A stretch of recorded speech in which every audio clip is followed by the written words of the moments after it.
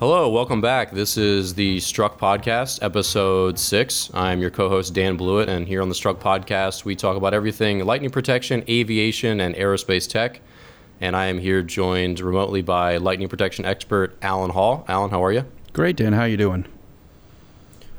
Doing well. So, a lot of new things going on this week. I got a new mic on the way, so ordered some new parts for my podcasting setup here. I got this huge Dr. Octopus at-home setup, which is pretty intense. Yeah. What's going on with you up there? Well, we've been through a couple of snowstorms over the last week. Everybody is still quarantined for the most part. They canceled school for the rest of the year. How's everyone feel about that? Not happy at all. All the kids are just missing being with the kids, and the teachers are trying to work classes through Zoom or other video formats, and it's just not the same. And so the kids are really struggling with the lack of sort of one-on-one or groups with the teacher interactions, just trying to get homework done. The other thing they announced is it's all pass-fail, so the kids don't have grades like they would normally, and my daughter's a junior, so this is sort of like the year you need grades to start applying to schools, and no one's sure, and the SATs have been shoved off, and it's just everything's in chaos right now. So that's an unusual twist, because I didn't think the SAT would get shoved off like that, but it did. It got pushed off into the fall. And then the other thing it seems like it's happening is a lot of the colleges and universities are not worrying about SAT scores, so they're just saying apply with what you have, which is going to be an interesting curve that's just going to be on for the next couple of years to see how that all plays out. We're not going to know, obviously, for several years to see what happens there, but kids not going to class all the time, and just know a couple of teachers in different parts of the country, and they're having trouble with the kids showing up on the video links, like someone that just don't show up. And what are you going to do? You can't force them to show up, right? So if they're not going to show up, they're not going to show up. Yeah, it's unfortunate, because the kids are really missing out on a good opportunity to learn. If you're sitting at home, you might as well be learning something. We'll see. Well, they're probably Googling things, if that's any consolation. They're probably TikToking, YouTubing. Yeah. We're learning how to. There's so much weird stuff on Instagram, like interesting stuff. I watch little clips of manufacturing and woodworking and machining. So they're all probably learning lots of useless little things that are just. Those are useful things. Whatever, what if you get stuck in the woods and you need to whittle yourself a canoe to swim downstream? Where else are you going to learn that at besides YouTube? Exactly. So you've got some news. You're in a new studio as well. So tell me about your new space. Yeah, so we're moving into a new manufacturing space. Everybody's frantically putting the space up. We've got contractors coming in individually, so they're kind of coming one at a time because of the coronavirus situation. Power is in, plumbing is in, we're working on carpeting, equipment's coming its way, so everything's coming in. It just delays because of ways things are getting shipped, and everybody's just tied up, and all the truckers are all tied up, so it's taken a little longer than we thought it was going to take, but it's actually coming together quite nicely. And as part of the move, I actually have a podcast space, which is super because I've been wanting to do that for the last couple of months. I've been waiting to get in here. So we're going to make some changes too, and we'll probably have your setup, quite honestly. We'll have your setup of equipment in here, and it'd be nice. Finally. Yeah, it takes some doing, but it's definitely nice to just be able to kind of hit a couple buttons and just reach from where you're sitting and just be ready to go. Yeah, it's every little kid's podcasting dream, of course. which is funny that I say that, because podcasting is such a ubiquitous thing now that there might be little kids that want to be podcasters when they grow up. Isn't that a weird thing to think about? I think there are a lot of them. Yeah, it's radio now. It's exactly radio. Radio has died a slow death, and everything has either gone to satellite or gone on to podcasting.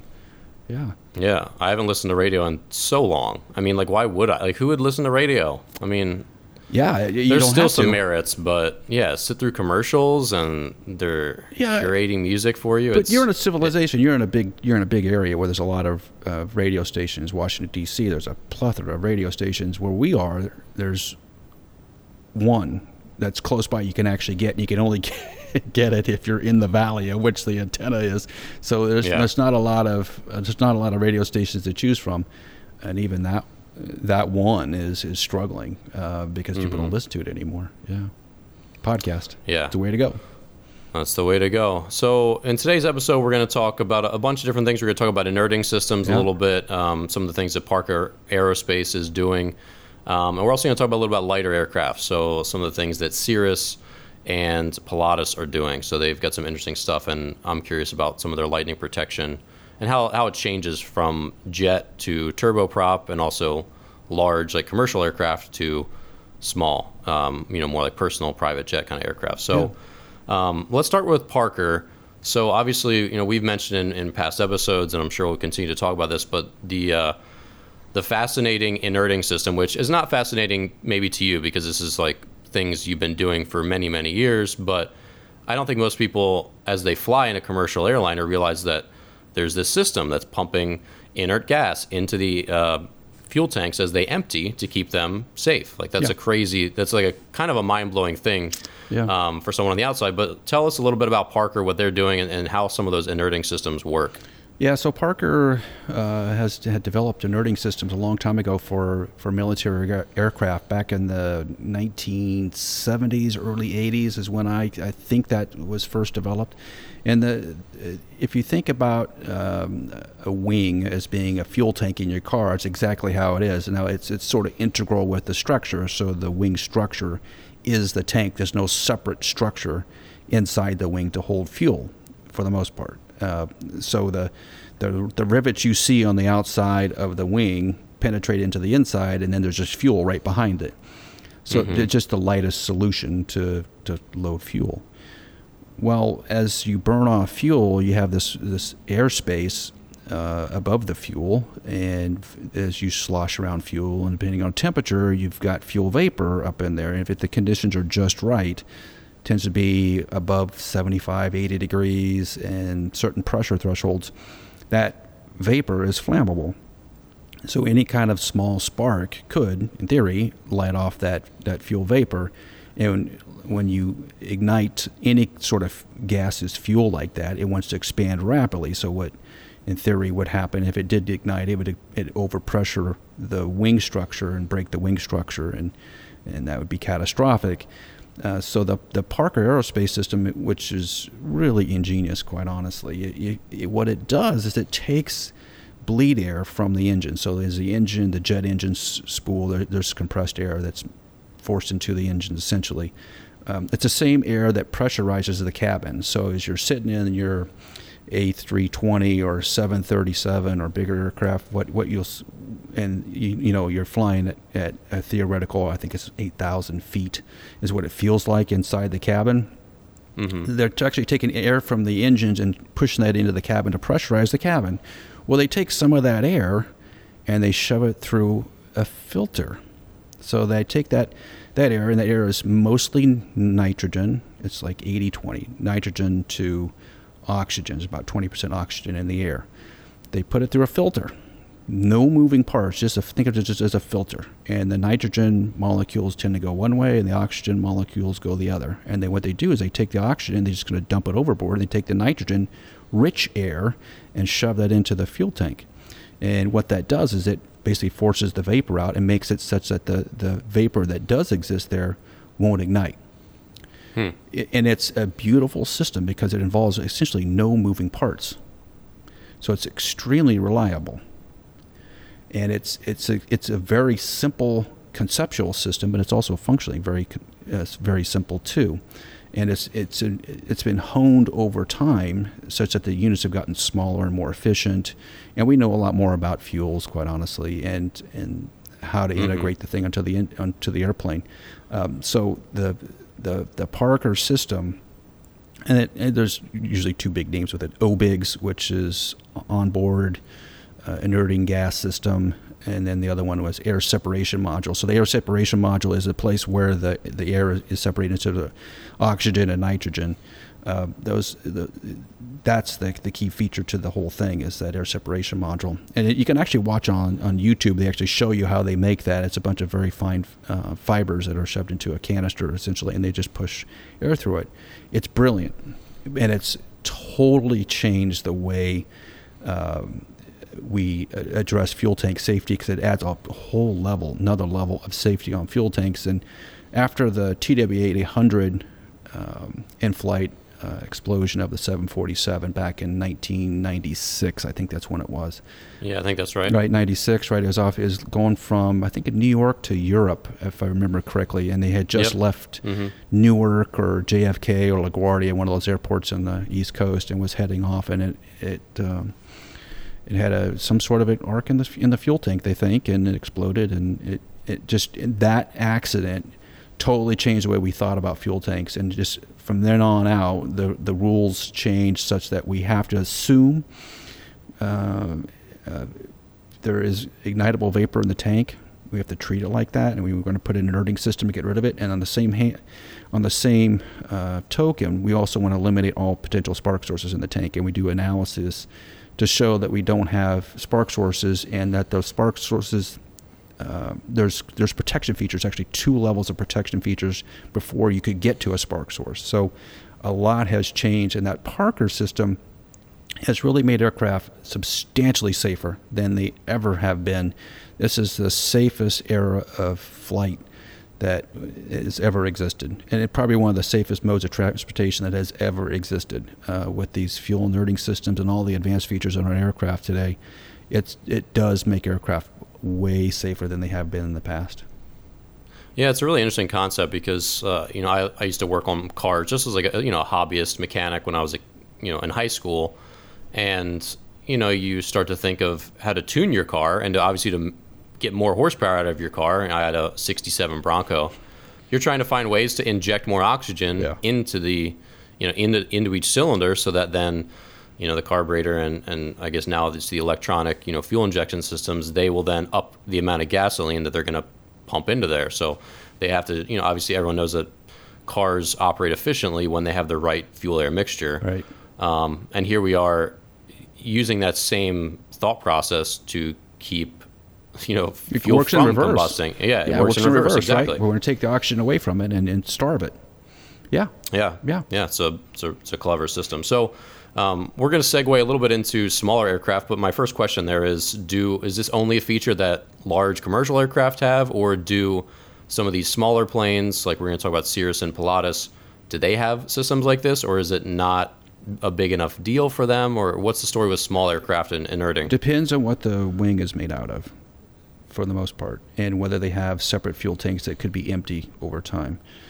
So fuselage fuel tanks. So sometimes the tanks are broken up into sections. So if they have and the issue with the 747, the TW-800 was it had what they call center fuel tanks. So the fuel tanks along the fuselage, underneath the fuselage, that typically ran empty, and then the wing tanks are usually full.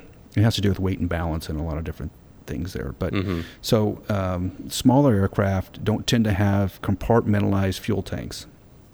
There's on a business jet, it tends to be left wing, right wing, and then sometimes there's a fuel tank behind the pressure vessel in the back end. That tends to be a very common setup for business jets. If you think about it, it has to do with temperature and sort of history combined with it. On a metal wing airplane, the fuel gets cold soaked pretty quickly, so there's not a lot of heat in it, and you need heat to create the vapor.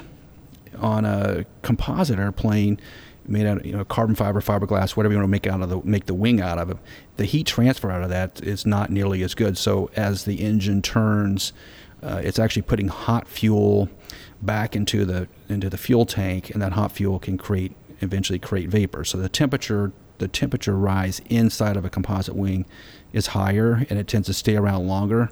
And a metal wing where the airflow is going over the aluminum wing all the time, it tends to cold soak it and keep it where it's not flammable. So it depends on what. So there's two pieces to it. One depends on where the fuel tank is, and two, what the main wing is made out of. Is it metal or is it carbon fiber? That determines whether you're going to have an inerting system. So when I worked on the Lear 85 for Bombardier in Wichita, we had it was a composite wing, carbon fiber wing, and we had an inerting system in it. And I think the same thing exists on the A220, which was the Bombardier C series. It also has a carbon fiber wing, and I do believe it has a Parker inerting system inside of it. So it really depends on the configuration. So middle airplanes business jets don't tend to have that. Bigger airplanes with center fuel tanks tend to have inerting systems in them. Yeah. So quick question about that. So, when you're designing a new aircraft, you have a bunch of smart men and women in a room and you're discussing, okay, here's the wing. What do we do? What do we put in this, to keep this fuel system safe? Do we need an inerting system or don't we? You're making all these decisions with a plane that's never flown. So how do you know that? I mean, obviously there's a lot of people involved and checks and balances, but how do you know that was the right decision? Like your plane doesn't go up and just blow up? So the regulations for that are very specific. There's a rule 25.981 that's very specific about the requirements for inerting systems. And there's a number of advisory circulars that go along with it and guidance material, and there was a ton of effort of publications after the TW8800, so the publications tied with advisory circulars, tied with the rule, tell you whether if you need an inerting system, whether it's required or not. Now, there's also the trade-off of the marketing part of that, which is you may not need it by regulation, but do you want to put it on there because it's a safety feature? That's when it gets a little more murky, because a lot of aircraft have them and a lot of bigger aircraft have them. Do I put it on my larger business jet? That's a good question. It's hard because you're going to trade. The trade-off is you're going to add this system. There's obviously complexity to a system, regardless if the Parker system is the most simplistic operational system you can install. But there's things in it that could fail over time, and then the added weight. What do you want to add the weight to the aircraft versus the probability?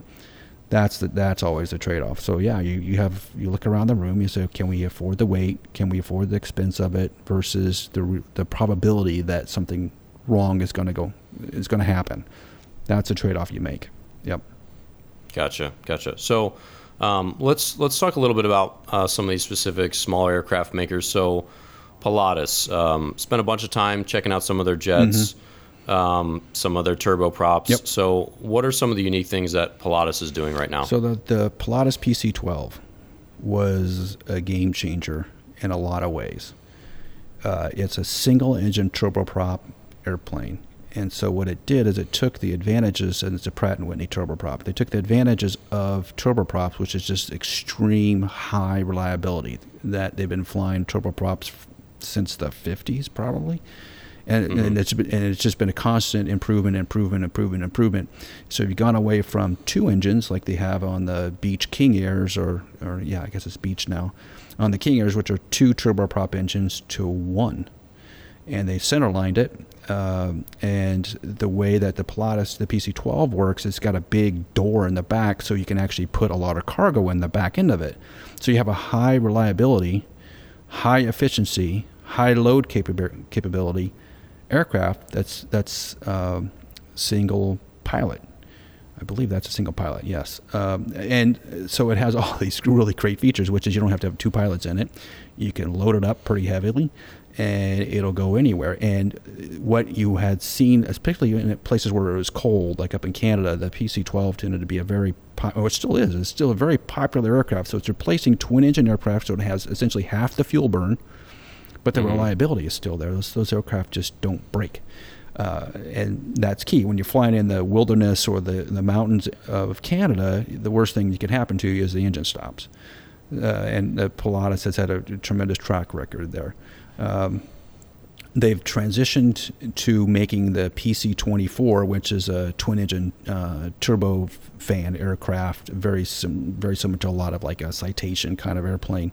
I haven't seen as much about that aircraft. It's kind of coming out at a bad time, obviously, because the economy is in a bad shape. But I've only heard good things. The people that I know that have actually worked on that program like it. They like the aircraft. Now, how that plays out, timing in the aircraft world can mean everything in terms of success. So if the economy's booming, you get the right airplane at the right time, you can ride that wave, fill your bank account, and then ride out the downturns. We'll see how Pilatus should have plenty of cash from the PC-12. They've been a very, at least from what I've seen on the outside, they've been a very reliable company. They're always showing up. They're always delivering product. They seem to be pretty stable. But the quality also of those aircraft seems to be high.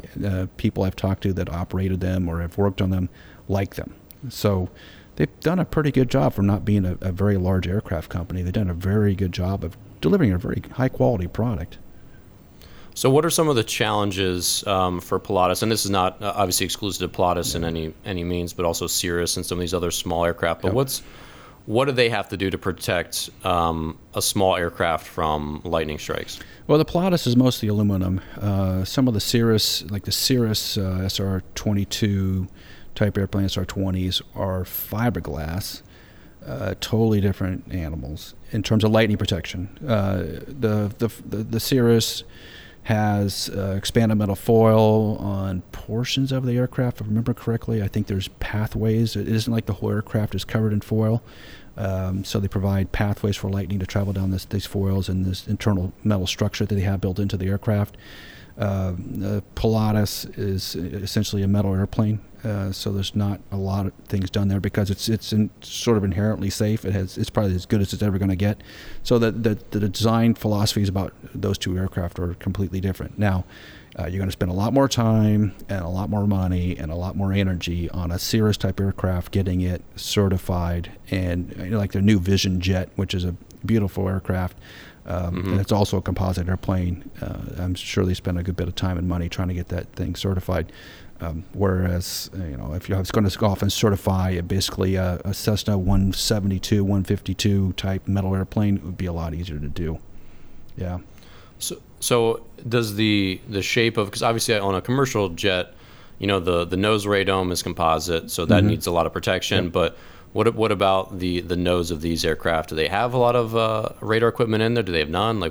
And obviously the more steeply cone-shaped they are, that's going to affect the charging, isn't it? Yeah, like the PC-24 has got a pointed nose radome on it. It all involves the expense of the aircraft and how fast it flies, how far it's going to fly, whether you end up having a weather radar or not. Now, Garmin's made a very small weather radar that they can put in a lot of different places. That's unique. So it's actually giving a smaller aircraft the ability to have a radar, which probably they couldn't have had before. And there's a lot of sort of wireless radar systems are just pulling off data and it's displaying on a radar display. So it's not live. It's just data like we would watch on television, watch on the Weather Channel. It's just kind of displayed on some flight systems there.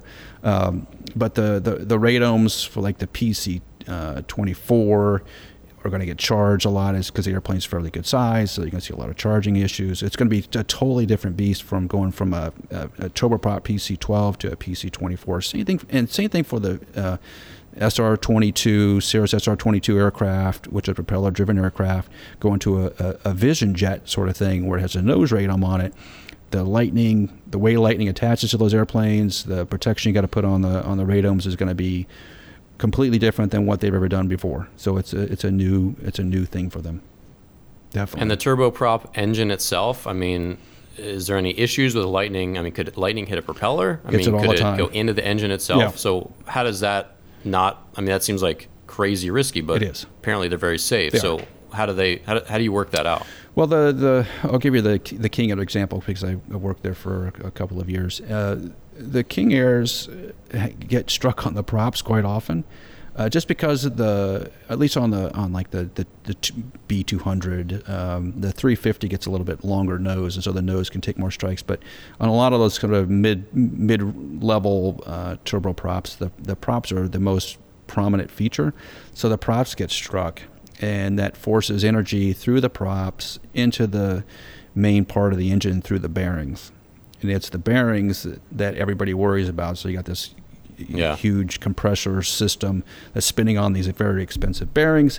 You have to go in and tear the engine apart, inspect the bearings. If the bearings are good, you put them back, but most likely they're not good. So you're going to pull the bearings out, put fresh bearings back in it, put the whole engine back together. So it involves a complete teardown of the engine, usually as part of the lightning inspection of the aircraft. So you don't want to fly around. Then there's no need for a King Air to be flying around thunderstorms, especially since it has a radar in it, and it's had radar forever. So you should be able to avoid thunderstorms in a King Air. Plus, it's just not fun to fly in. I've been in a lot of King Air. I spent a lot of times in King Airs, and you don't want to be flying around convective activity if you can avoid it. So it's expensive when a King Air gets struck. It's also bouncy and a little bit scary when that happens, just being around the thunderstorms. So it's just best to avoid the thunderstorms altogether. Gotcha. So let's shift a little bit to Cirrus. So what's unique about some of their aircraft, and what are they on the cutting edge of right now? Aerodynamics and safety. They've always been there on the aerodynamic side. That parachute, that thing is, that's awesome. That makes me feel like, I could go fly a plane maybe, as long as I just can deploy the air, the parachute whenever. And they've had quite a number of deployments. I forget what the total number is now, but you can just go on YouTube and see the deployments, because people catch them falling from the sky with a parachute and landing on highways and things of that nature. But the parachute system is one of the early safety features that was in the Cirrus, and it works on a rocket. And a parachute is behind the passenger area of the aircraft, and there's straps built into the composite structure of the aircraft. So as the rocket shoots up and the parachute deploys, it pulls these straps out of the outer shell of the fuselage, I'll call it, and it ties into the metal framework that's in the middle. Those are the lift points for the aircraft, and then it just drifts down to Earth. That was a very early selling point for Cirrus, and I think it really set them apart. Obviously, you're going to eat the weight, and you're going to eat the complexity of having that system. And also, there's some sort of funky legal things you'd worry about, like if someone deployed it improperly, or someone pulled the handle and it didn't deploy, sort of thing. So I'm sure there's a lot of detail work going into that system, but it's saved a lot of lives at this point, because occasionally a Cirrus pilot will get in the wrong place at the wrong time, or will have some sort of the pilot will have a medical condition, and a passenger will pull the parachute and land the thing. It essentially destroys the aircraft, but you can walk away from it. That's huge. And really, why does it destroy the aircraft? Because it's actually pulling parts of the fuselage apart, and it uses the landing gear, which are always out. It uses the landing gear as part of the shock absorption system, and the landing gear just can't take because you're falling at a pretty good rate still even with the parachute. You're still falling at a pretty good rate, so the landing gear kind of gets banged up pretty hard, and it's just not made to take those stresses, because it's not necessarily not landing on soft, cushiony pillows. You're probably landing in a very rocky area or a very wooded area, so the airplane's going to get beat up as it lands in that. And then you got to throw it in the trash. That's so sad. Sad.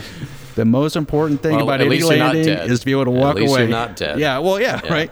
A good landing is one you walk away from. That's the rule. And in that case, that's fair.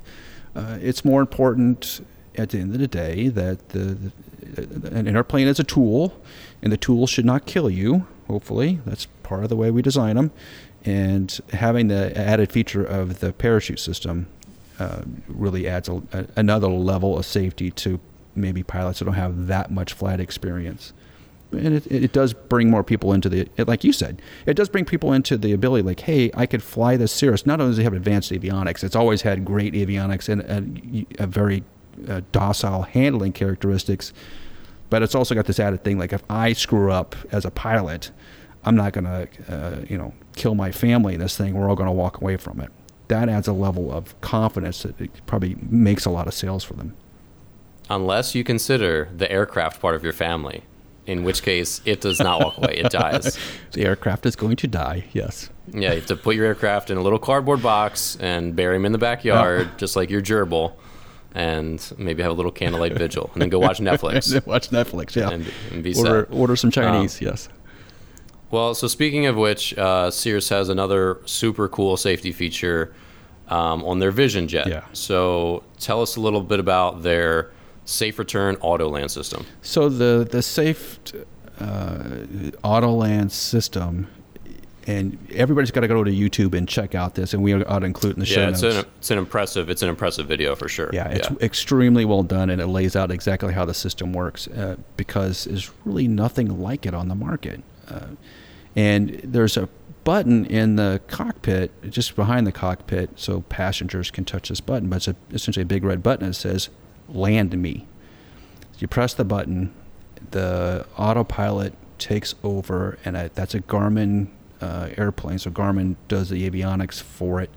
The system locates the nearest airport, puts out the distress code, and flies the airplane to the airport, lands it, stops it on the runway, stops the engine, and you walk out of it. That is a unbelievable engineering feat. And to get it certified is even better because there's so much complexity to not having a pilot in the loop. First of all, you got to know where you're flying to. So you could be in the middle of, say you're in the middle of the Rocky Mountains, and you punch this button. It has to determine a very safe path based on the topology that is around you and the weather. I think it does check weather. Yep, it does. And then it's finding a pathway, and then it's squawking out a code which says, "Hey, I'm in trouble. I need emergency services on the ground." And the FAA, the flight controllers immediately start talking to you because you have an emergency, and you go to the top of the list of priorities. So the airplane just continues to fly, and I believe it actually tells the people in the cabin what's happening. Like it's going to be 10 minutes until we land. It's 5 minutes until we land, and provides those sort of feedback so they know that something is positive is happening. And the video is fantastic, which is, it just shows the aircraft, and it has a pilot obviously sitting in the left seat with his hands crossed and not touching the controls, and people in the back, and the thing just lands itself on the runway, stops, shuts itself down. That's it. And one of the things that it does on the instrumentation, which is all like LED panels, it's they switch into passenger mode. So once you hit that button, instead of having the complex avionics showing up there, it switches into passenger mode. So it's just like simple commands, like push this button to talk to, like air traffic control, or it just switches into layman mode essentially, which is cool. So you can look at those and get instructions, like you said, and has some simple commands and stuff that you can do as a passenger. So it's pretty crazy. Yeah, it is, because that's a single engine turbofan aircraft. So it's not a twin engine aircraft. It's sort of like the PC-12, but it's a turbofan. It's a quote-unquote jet engine, not a propeller airplane. And if anything were about to happen, obviously it would take you down and land you. Yeah. So, is this the future? Are we going to have Johnny Cab like in the movie Total Recall, where you just stroll up to your plane and adios? Or is this just going to be for kind of emergencies? Oh, it's totally headed towards automated flight. Why wouldn't it be? If you can be in any place on the planet and have an emergency, and it can land you any place on the planet, and I think that's what it does, then why can't it take off and land you? They totally can do that. They can. Yeah. Then you could start a ride-hailing company called Lyft. Oh man, Uber. Wouldn't that be good? Yeah. Yeah. They can definitely do that, and I think the goal of all those automated pilot systems is to get the knowledge. And Garmin is a very advanced avionics electronics company, and they've always been sort of pushing the envelope in what they can deliver to the pilot. And if they can get to that next stage, boy, oh boy, look out. I would be shocked, absolutely shocked, if they're not working with all the different autonomous flight companies right now. Totally shocked if they're not working with them. Yeah, that seems like, like you said, it's the direction everything is potentially going. And then when we have flying cars and we have everything just like the movie Blade Runner, then, life will just be perfect. Well, Blade Runner was not perfect. I don't know if you've seen that movie recently, but that was not a very uplifting into... This is true. But, we get replicants to drive us places, get replicants to pitch us batting practice. I mean, then we can be freed up to watch Netflix literally all the time. Just watch Netflix. We're just like laying. Part of the problem, I think. Yeah. Well, basically all this technology is just allowing human beings to watch more Netflix. That's what it all circles back to. It's a ingenious scheme that Netflix has, right? Yeah, you're right. This will be uncovered in a decade. It was all Netflix. It's all Netflix, yeah. Well, that's possible. Which is actually a funny thing to talk about, because when we do have more time as people, like when we get this convenience, like I can just hail a cab, I can just hail a plane. What do we actually do with our new free time? And we're not going to get into this today, but it's an interesting thing to ponder. It's not like we're going out and, meditating and reading books like we would do 50 years ago. A lot of times we are just like wasting this extra time that we create for ourselves, but it'll be interesting to see how people use, I guess, their time. Like, well, think about it. Even in our parents' lifetimes, indoor plumbing. That's in my parents' lifetime. That's a big deal. Right, and think of all the time it saved. Dishwashers, think of all the time that it's saved. And we found things to do.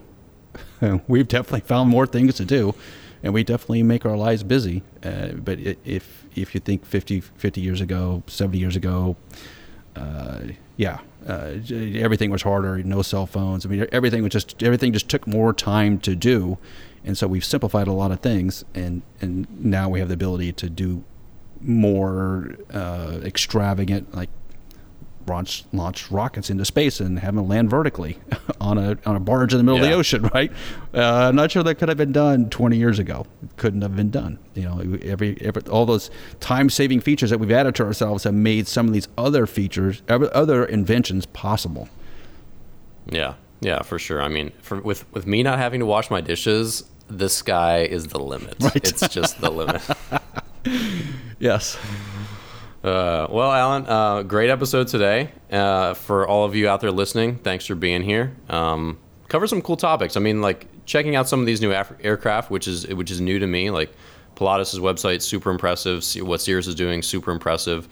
Especially from an outsider, just like not aware of some of this technology. You've seen all this stuff change over the years, but it's super interesting. My dad used to fly a small plane back in I guess it would have been the 60s and 70s, and I'm sure he'd be blown away by something that could land itself. I mean, he was trying to land them he was flying them under bridges and doing. I'm lucky to exist. For those of you listening here today, I'm lucky that I exist. My dad flying his plane along creek beds and stuff in Oklahoma. So, but I digress. But Alan, great episode. Thanks again for being here. Thanks, Dan. Yeah. And for all of you, be sure to check us out on iTunes, Spotify, anywhere you listen to podcasts.